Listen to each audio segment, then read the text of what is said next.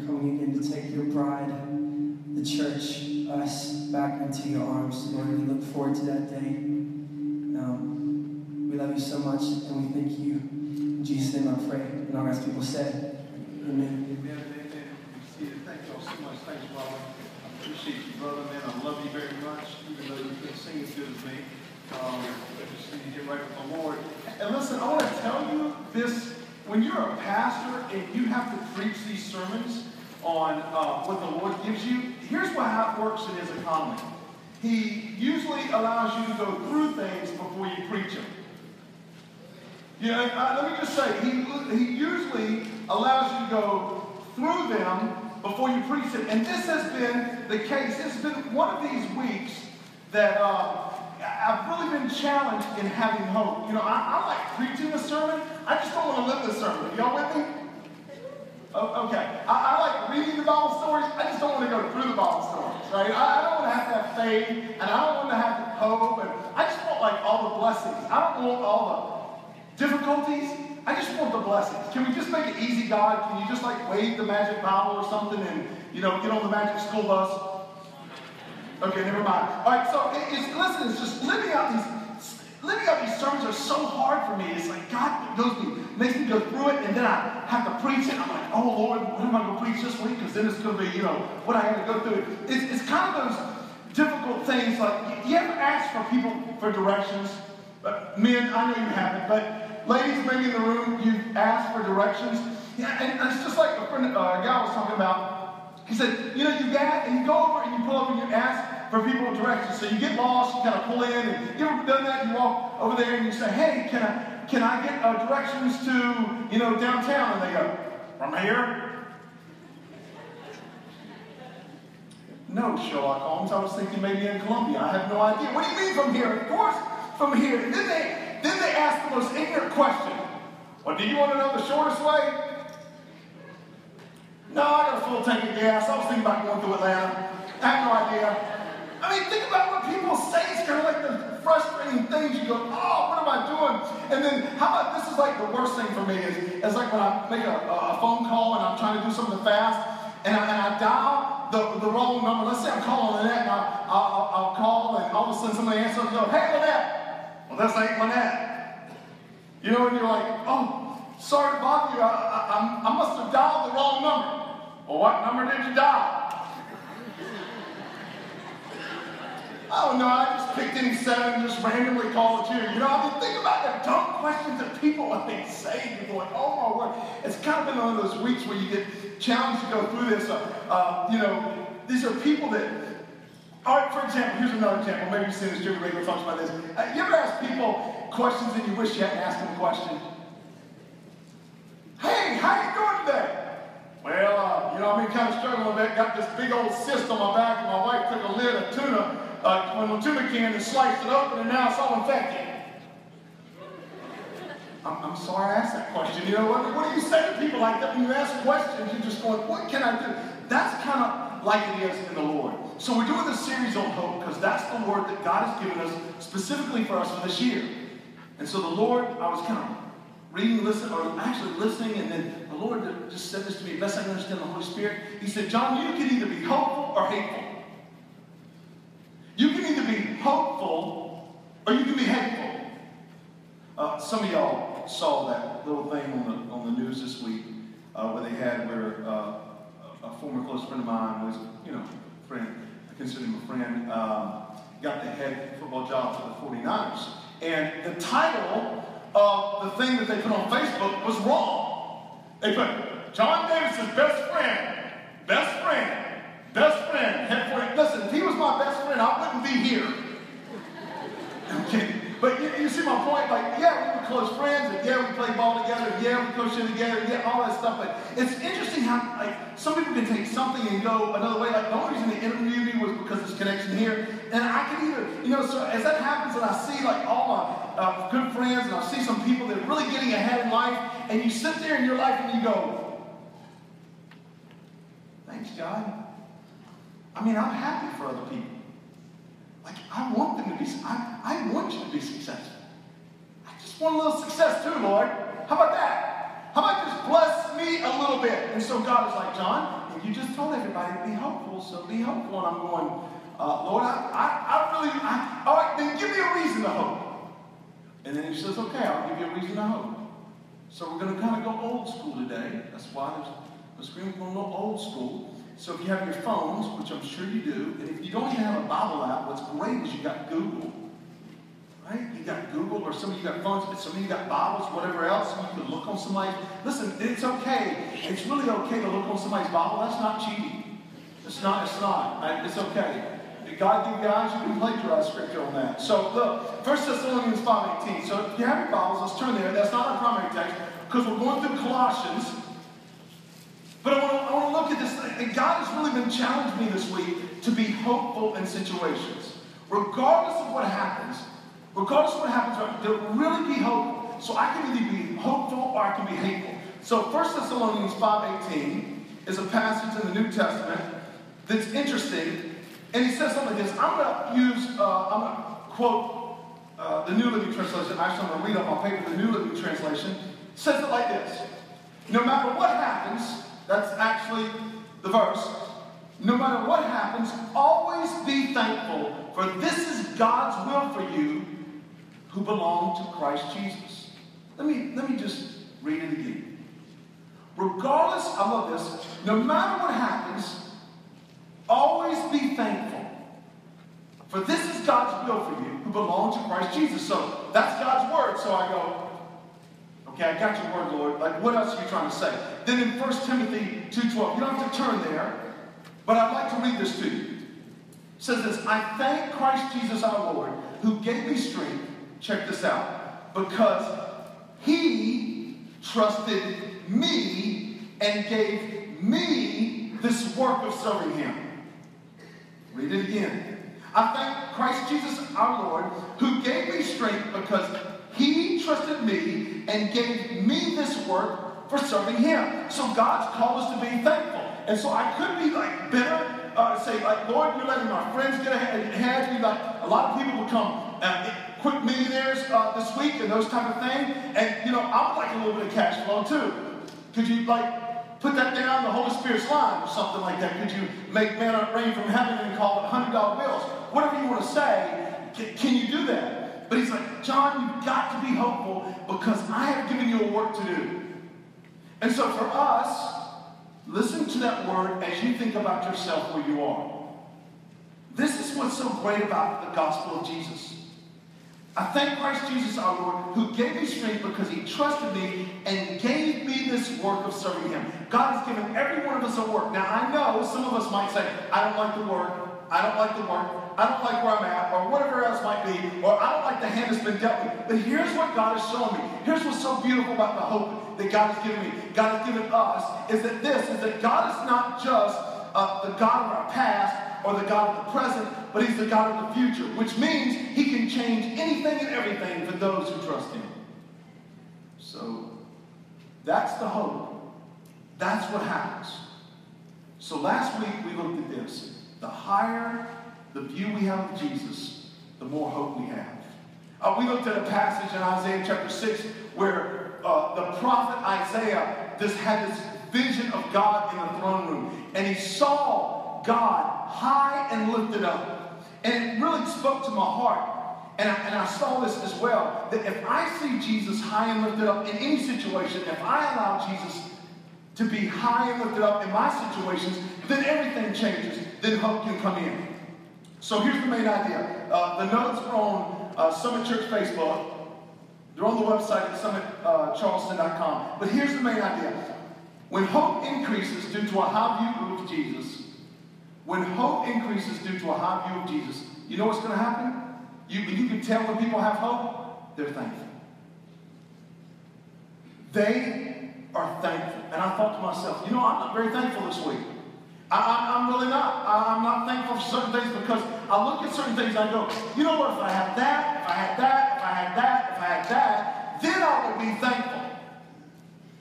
Then I would be grateful for you, Lord, because then I could be able to look back. Now, don't get me wrong. Hey, we're thankful for health. We're thankful for family. We're thankful, those things. But sometimes in our lives, this is how we get. We always start looking ahead so much that we forget what's here. And we forget the beauty of the thankfulness of God. See, when there's hope in Jesus, it doesn't matter what situation you're in, because what situation you're in doesn't dictate the limits of God. It changes that. So when we see Jesus high and lifted up in every circumstance, then we change. Think about it. Paul is saying, go to Colossians. Here we go in Colossians chapter 1. We're just going to spend some time in this passage, just breaking through this passage today. Colossians chapter 1. We're trying to work through Colossians, and I've been dealing with these things. Remember, Colossae was a church family that was above Laodicea and Hierapolis. And those two cities that had a river going through it, and 12 miles up the river was the city Colossae. And historically, here's what's going to happen to Colossae. Colossae, by 67 BC, is already going downhill. It's a city that's not doing well, and by the time of Christ, it's gone down a little more, and eventually, it's going to just end up not being a very good place. So what is happening when God is speaking this beautiful book to them, all about Jesus and the power of Jesus? I mean, we get a full picture. It's like a full motion picture of who Jesus is, one scholar said. Then you get to see the beauty of Jesus in this. So look at verse 3, if you will.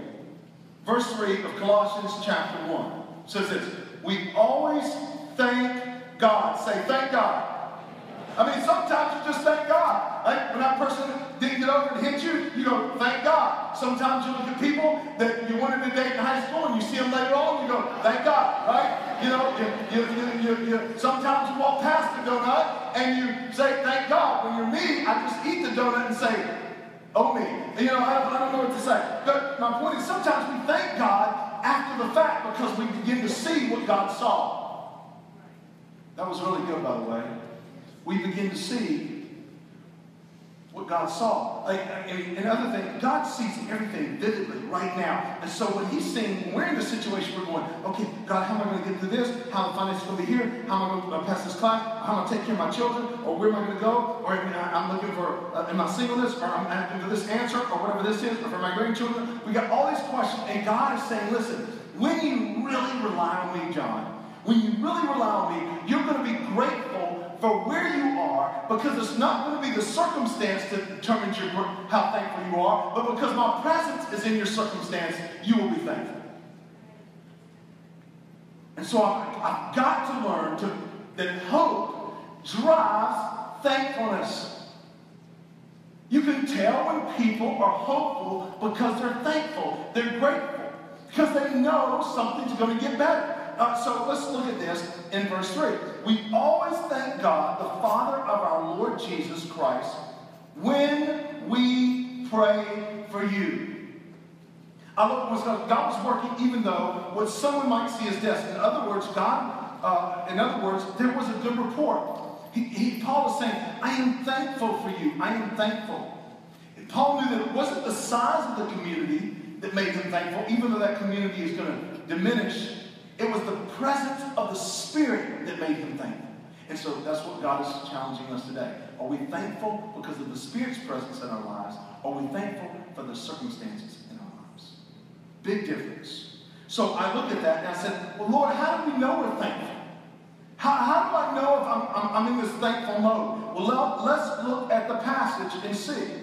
How do you know when you're thankful? Well, here's number one. Here's how you know you have a thankful heart in Christ. A thankful heart is a praying heart. A thankful heart is a praying heart. I've watched strong believers. I preached at a revival Tuesday night. A little bit of ways away. And I preached a revival, and my wife was there with me. She went with me. And there was this elderly lady in the back, and she had a walker. And I walked over there to her, and you could tell that she was sick, or she had been sick. Y'all with me? You could look at her and see those problems. She didn't look well. And so I went over there, and I put my arm on her, and I just, she was so sweet and so kind. And I looked at her, and she started to cry. And I remember my wife, I went back over to my wife, and she goes, did you make her cry? I said, no, the Spirit did. You know, I did. I did say that. And so I looked at her, she began to cry, and she looked at me. And I mean, you could tell that her health was not very well. And she looked with tears in her eyes, and her whole face turns red because she's about to burst into tears. And she said, God is so good to me. to say, honey, I don't know what you're smoking. Right? But he ain't. What? Say that again. What did you just say? She said, God is so good to me. He has delivered me from so much. God is so good. I'm sitting there watching this lady sit by herself in a small country church. Nobody's sitting around her. I don't even know if anybody, even that many people cared for her in the place. I'm sure, her daughter was there and some other family members were there because it looked like a family church to me. But here's this lady thankful. She's thankful, and in my opinion, there wasn't a whole lot to be thankful for. She didn't look like she had a whole lot. She didn't look like she had a whole lot of health. And she really didn't look like she had a lot of people that were really in her life. But here was a lady that was grateful because the presence of Jesus meant more to her than anything else the world could offer. That's life-changing. I was drawn. She just sucked me right in the vacuum, and I was just right there, hanging on every word she said. Because she knew that there was something beautiful about the presence of the Holy Spirit. Remember, look at this. This is so powerful that your thankful heart is a praying heart. Look at verse 3. We always thank God, the Father of our Lord Jesus Christ, when we pray for you.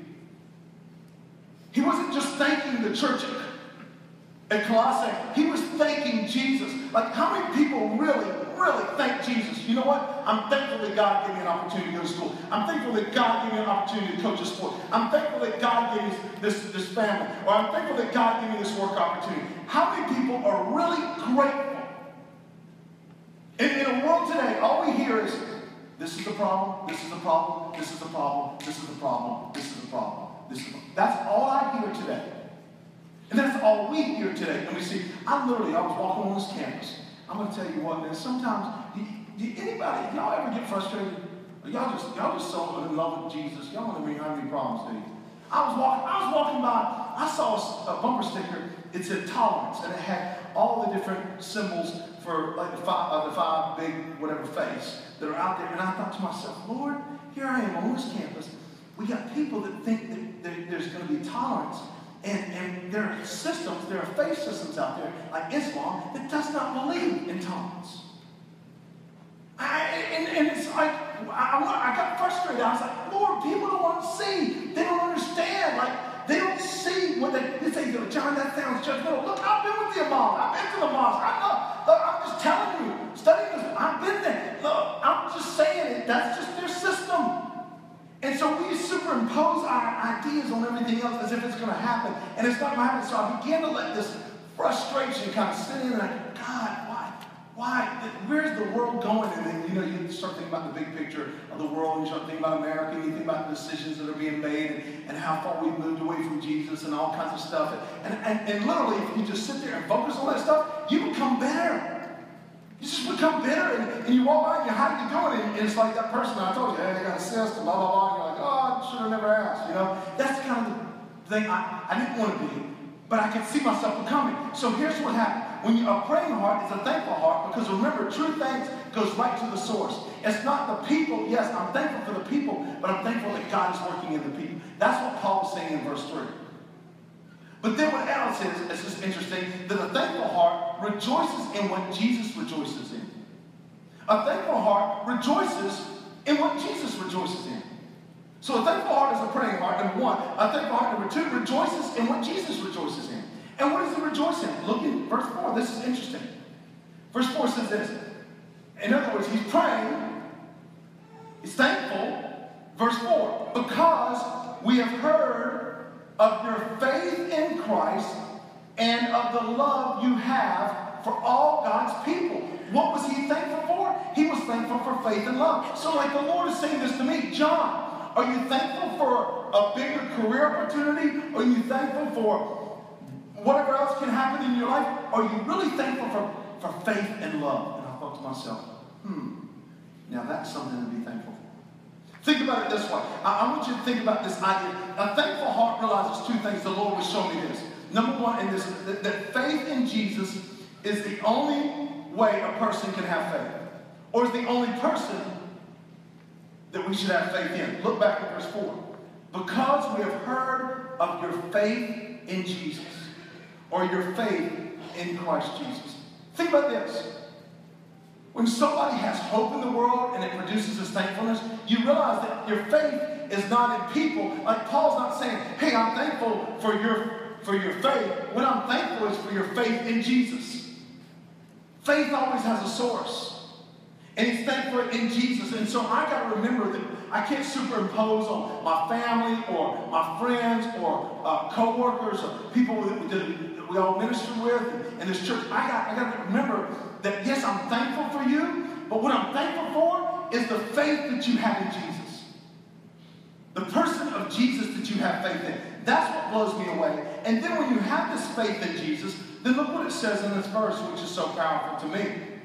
He says, faith in Christ Jesus and of the love you have for all God's people. When people have faith in Jesus, they're going to love God's people.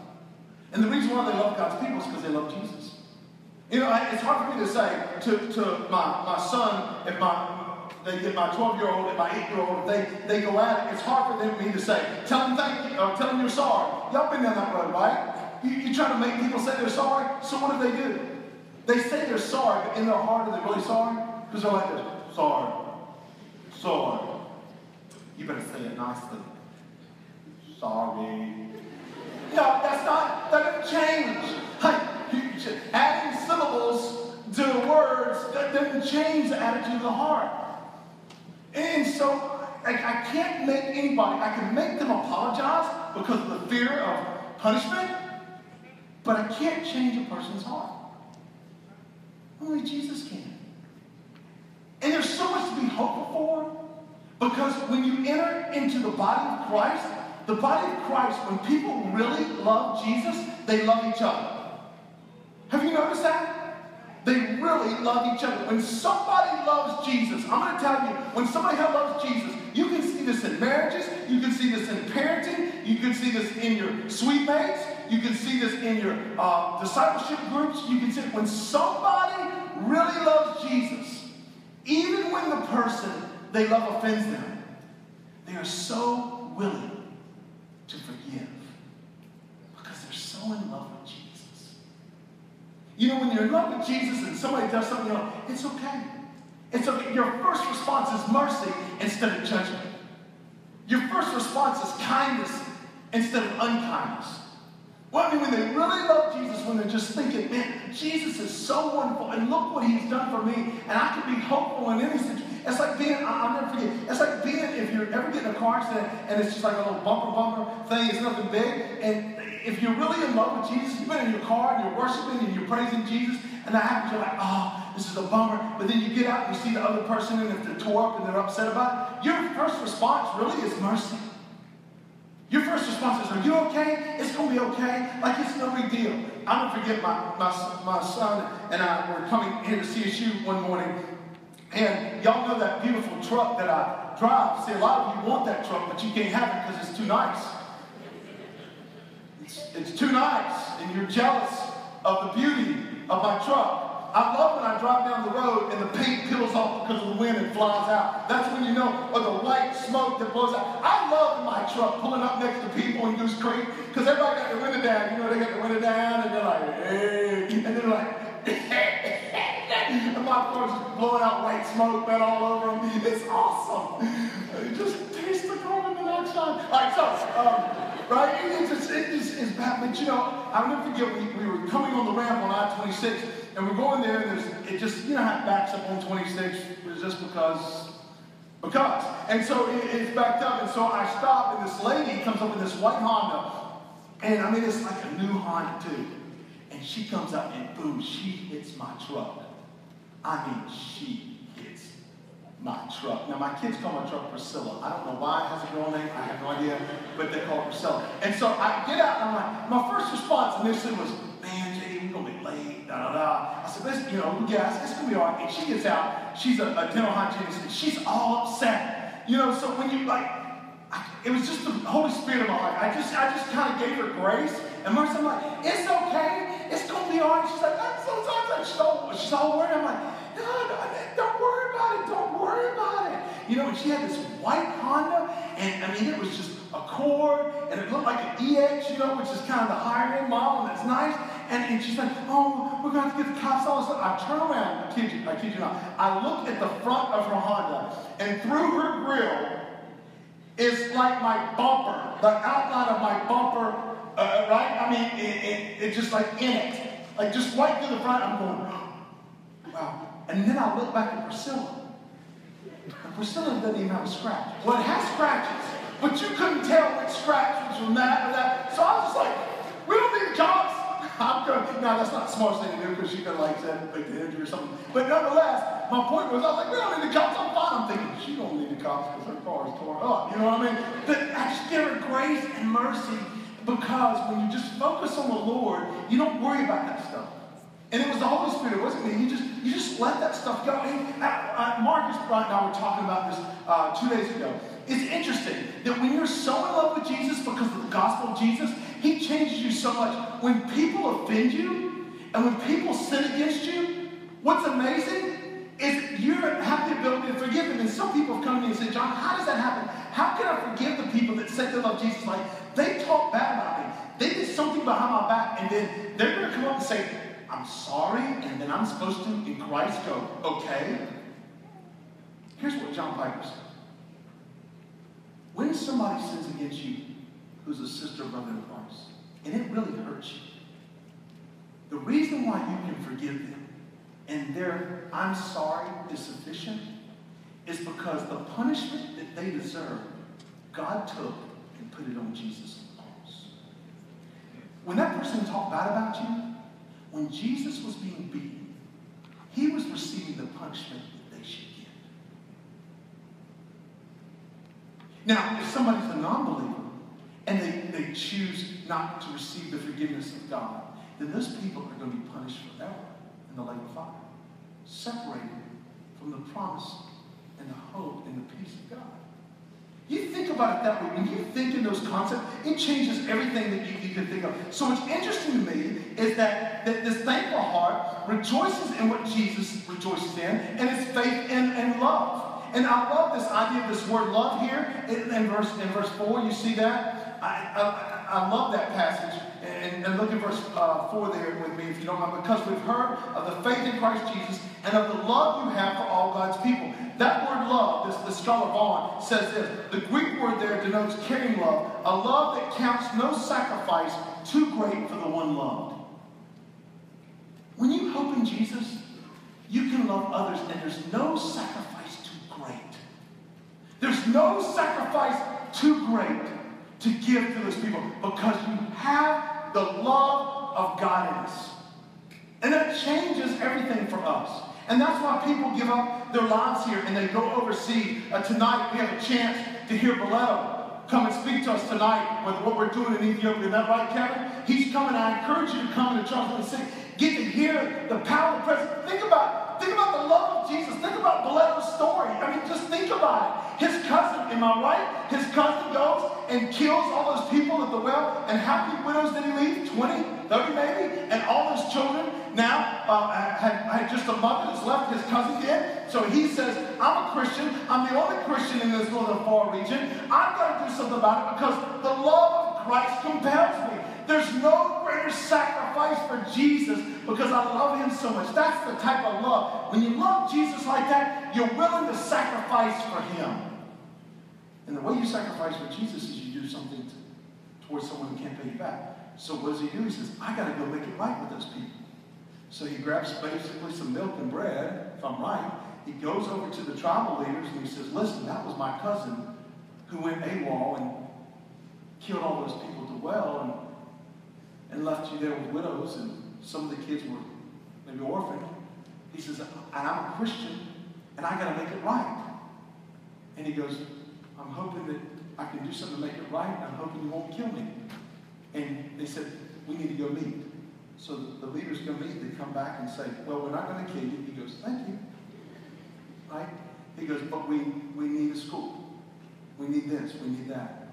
And then that's how we began to partner with him because he was willing to give a sacrifice.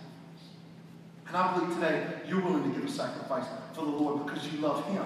Because when you have hope in Jesus, it produces thankfulness. And so think about this. The last thing is that a thankful heart always increases in hope. always, always, always increases in hope. Look at verse 4 and 5. Because we have heard of your faith in Christ Jesus and the love you have for all God's people.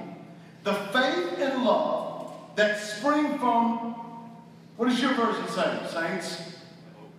The hope. Look at that. The faith and love that springs from the hope stored up for you in heaven.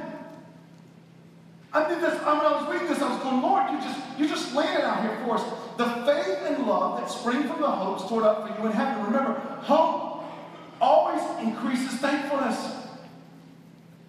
And thankfulness always helps drive hope. And what does hope do? Look what hope does. Hope does this. Hope drives faith and love. We talked about this 2 weeks ago. We talked about it last week briefly. But hope is the idea. Hope is the idea. And the idea was, remember the example I gave you? The idea was, ooh, I saw my wife Lynette. Ooh, I would like to go out with Lynette. Ooh, maybe she could be my wife. That hope opened the door of emotions in my life and overcame the fear of rejection. So what did I do? I put feet to my hope and I went and asked her out. That's called faith.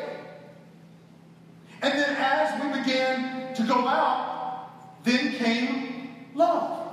So look at verse 5. This is so powerful. The faith and love that spring from hope stored up for you in heaven. That's what God has for us. So if whatever the circumstances you have in your life, whatever might be happening in your life, here's the beauty of being a Christ follower. Being a Christ follower means I have hope because my hope is not what's going on around me now. My hope is stored up for me. My hope is stored up for me in heaven. My joy is in heaven because of the gospel of Jesus. Remember, God set you free. This is the beauty of Christianity. No other religion has it where God came to man. Everything else is man working to God. What did he do? He came and died on the cross for our sin. The Bible says, for the wages of sin, not plural, is death. So Jesus paid our price. He has paid the price. God is not angry, right? God is not mad with us. Jesus satisfied the wrath of God, and because Jesus was perfect, we get his righteousness. We stand in front of God righteous, even though we sin. A lot of us consistently, me consistently. But we get his righteousness. That's called this free gift, part 2 of the gospel. And then 3, he gives us the presence of the Holy Spirit, driving the love, driving us to have hope. So look at verse 5. The faith and love that spring from the hope stored up for you in heaven. What is stored? I was wrestling with this. I said, Lord, I don't understand this. Hope is meant to increase because there's a storehouse of it. Did you hear what I said? Hope is meant to increase because there is a storehouse of hope. The blessings of the Lord are so big for us that it cannot be housed in heaven, on earth. It can only be housed in heaven. That's the blessing and the hope that God has for you. Any circumstance you're in, listen, God can give you hope, not only to get through it, but to produce something great in it. Because you have hope. So it blows my mind. Heaven will blow our minds. I'm going to ask Rob to come up and just kind of play with this, because this, for me, is so powerful. And a literal version says this, in verse 5, the faith and love that spring from the hope stored up for you in heaven. A literal version reads this, the faith and love that spring on account, I love that, on account of the hope for you in heaven. Because of the hope we have in heaven, faith and love spring out for us in this world. That we can have faith in Jesus and we can love others because, listen, God can give you hope. It's so beautiful. In any situation, we're not bound by any of that because of the hope that God has for us. And so I was sitting there thinking through this. So where there's hope, there's always going to be faith and love. So as I thought about this, okay, Lord, then how's my faith? If I really have hope in you, then my faith ought to be growing. My faith ought to be moving. Right? We're not stagnant people. Christianity is not stagnant. You're not waiting in a hospital room to die and go be with Jesus. That's not the Christian faith. Oh, I'm saved and I sit there. Now, sadly, here's what happened. Most believers that you'll encounter in this world, let's just be honest, tell the truth, shame the devil. Most people that you encounter on your team, in your classrooms, in your retirement, at your jobs, at your children's parties, extended family, most people that say they're Christian only by salvation. There's not this deep, intimate relationship with Jesus. And as a pastor, this is what I want more than anything else for this church family, is a deep, intimate relationship. I want us to walk around in hope. We are not paralyzed by what's around us. We're not caught in a trap. Our past doesn't define us because we always have, see, when you have hope, you're always looking forward, aren't you? Isn't that beautiful? You're always looking forward. You're always looking forward. Next play, next play, next. Always looking forward because you never know what God's going to do. Because God is a genius and He can drop something on you on a dime. And you never know and change your life. Isn't that right, Larry? What you text me the other day, just how God showed up in me. Powerful. When all hope was gone, right, brother? When all hope was gone, it was as good as over, wasn't it? And then all of a sudden God shows up. That's the way God works, saints. Can you just get a little free this morning? Listen, He's not going to be early, but He's always going to be on time, and it will not be your time.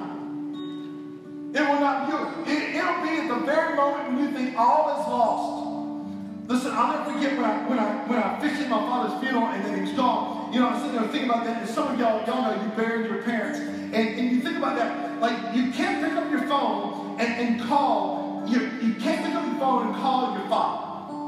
Right? Think about it. You can't pick up your phone and say, hey, I need some advice. Hey, I need this. Hey, and so it creates an attitude of hopelessness. But I want to tell you something in the Lord. The Lord never let me get to that point of feeling that way. He never, because He kept saying, John, you got to remember something. Your father is with me, and the only reason your father had wisdom is because I gave it to him. That changes your viewpoint. And so now I can go right to the source of wisdom. I can go right there. The word. So that's why when you have hope, you step out in faith. When you have hope in Jesus, hopeful people are faithful people, and they do it with an attitude of gratitude. They're thankful. The word faith is the idea of commitment or trust in. And this is not just trust in Jesus. I wish I could go a little bit into Greek this morning with you. I could get a little bit.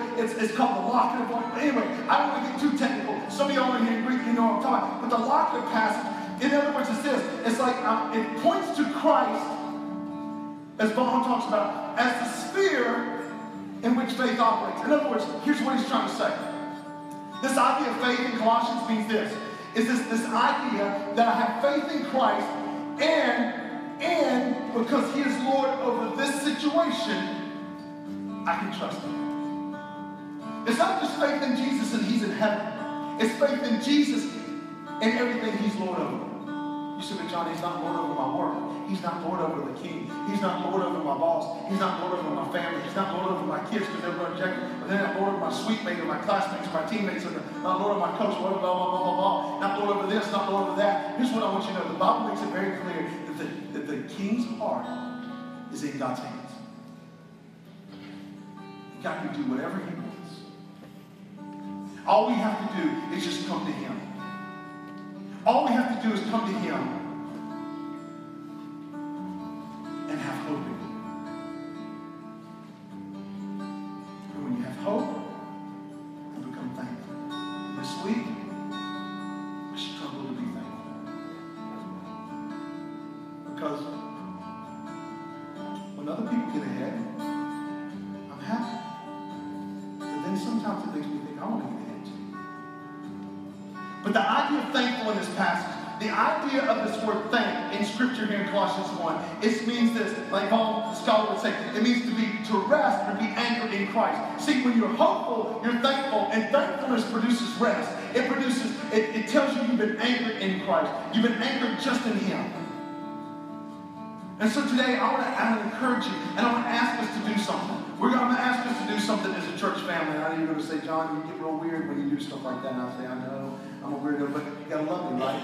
You have to be scriptural. You have to love me. All right, so my point is this. I want us to challenge us to be thankful today. I mean, what are you really thankful for? And don't give the cursory, unless it's something you've gone through. Don't give the cursory. Well, I'm thankful for health.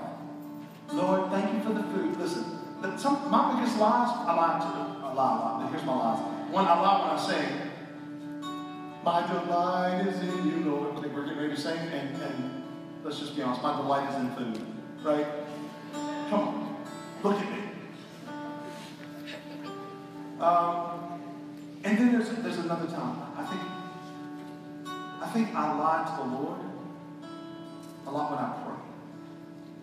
Because I'll say, Lord, I'll say, I'm going to do that, but then I really don't. And so, I lie to the Lord in prayer this way. Lord, I am thankful. You know, we pray. God, thank you for this meal that we're about to eat. You know you're not thankful. You know you'd rather have a big old fat juicy steak. Tell the truth, shake the devil. Right? Just tell the truth. You are not thankful for that salad you're eating when you could be eating a donut. Oh, I'm going to go to this side because you understand me a little better. You are not thankful for going to East Bay Deli and eating beets on your salad. No, you're not. You're thankful when you go past McDonald's and the Golden Arches call you to fries.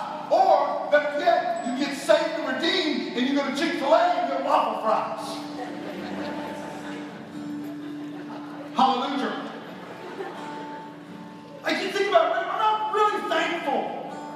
I'm not really, but today God is asking us to be thankful in that. He's asking us to go into His presence. So here's what I want us to think about today. I want us today, if you led by the Holy Spirit, to just, some of us in this room, I believe this, some of you haven't, to really just go in front of the Lord. Like, I'm talking about if you're thankful. You can, by the way, you can tell a lot about a person, what they're thinking, by the position they're in when they're praying. Hey, God, thanks a lot for all this. Thank you so much, God. Thank you that you're going to give me hope when I have no hope. Thankful that you're Lord when I'm not in control. Thankful when I see no end, that there's no end with a God like you, because you're not bound by time. There's no end to Jesus. Like, see how that changes everything? I want to read you something. It's so powerful. As we get ready to land this, one of my favorite books outside the Bible is Future Great. You can see I just kind of tear this up. Charles Spurgeon was one of the greatest preachers back in the 1800s in London. And he said this. I want some of you today, here's what I want you to be thankful for. I pray the Spirit sows this in your heart. That you become thankful that you have the opportunity to ask God.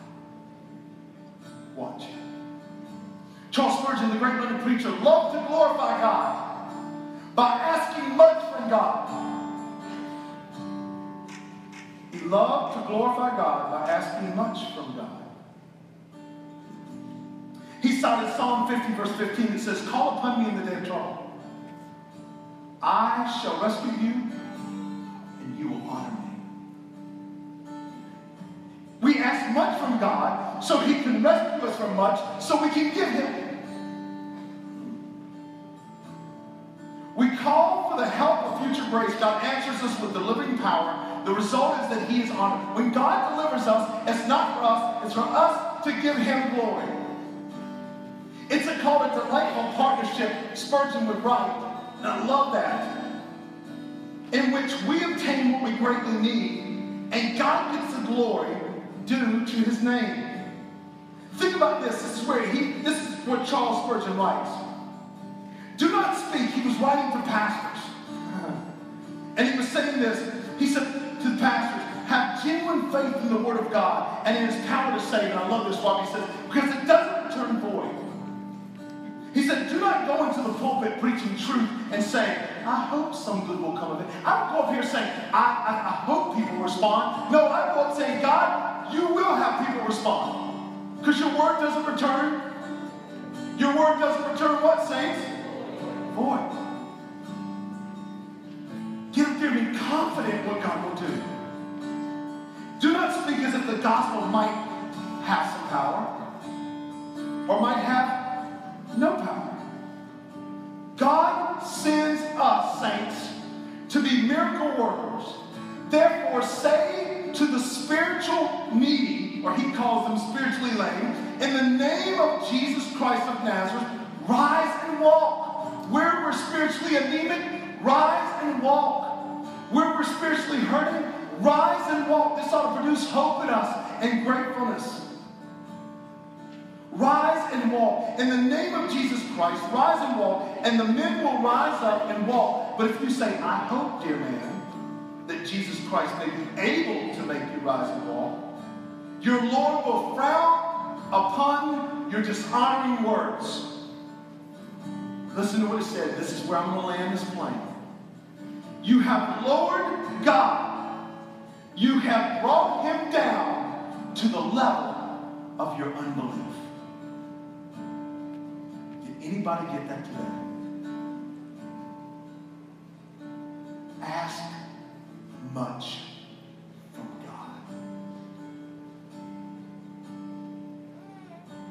When he responds, and he will, we are to honor him with much. I'm convicted. When I don't have hope, greatest and only God and bringing him down to the level of my faith. God doesn't work on our plan, and he does not operate out of our limitations. In fact, he overcomes our limitations, and his name is Jesus. He will do it for you.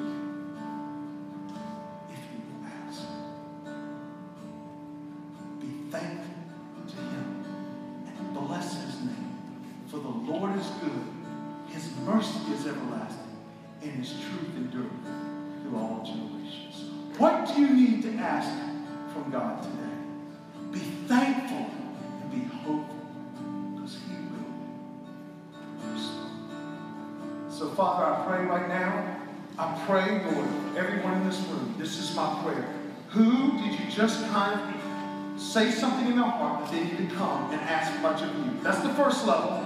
Who needs to come and ask much of you? Who needs to come and ask much? And Lord, I believe we got to get on our knees. If we're physically able, we got to get on our knees. Who needs to come and ask much? It can be much in a financial, it can be much for family, it can be much for somebody to be saved, it can be much for somebody to be transformed, it can be much, it can be much, it can be much, but you're not limited by what we think of much, because our much is really your little. Who needs to come and ask, Lord? Who needs to come and make much of God today? Lord, this is the much that I need. This is the much that we need to bring you glory. I'm giving you honor. I'm praising you on credit for what you're going to do. Who needs to ask much? And then the second thing, Lord.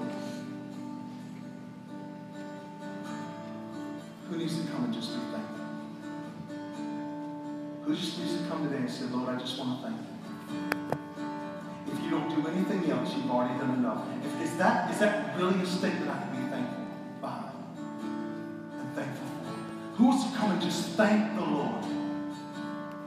Or what we would say, bless the Lord, O my soul, and all that is within me, bless his holy name. Who wants to thank Jesus?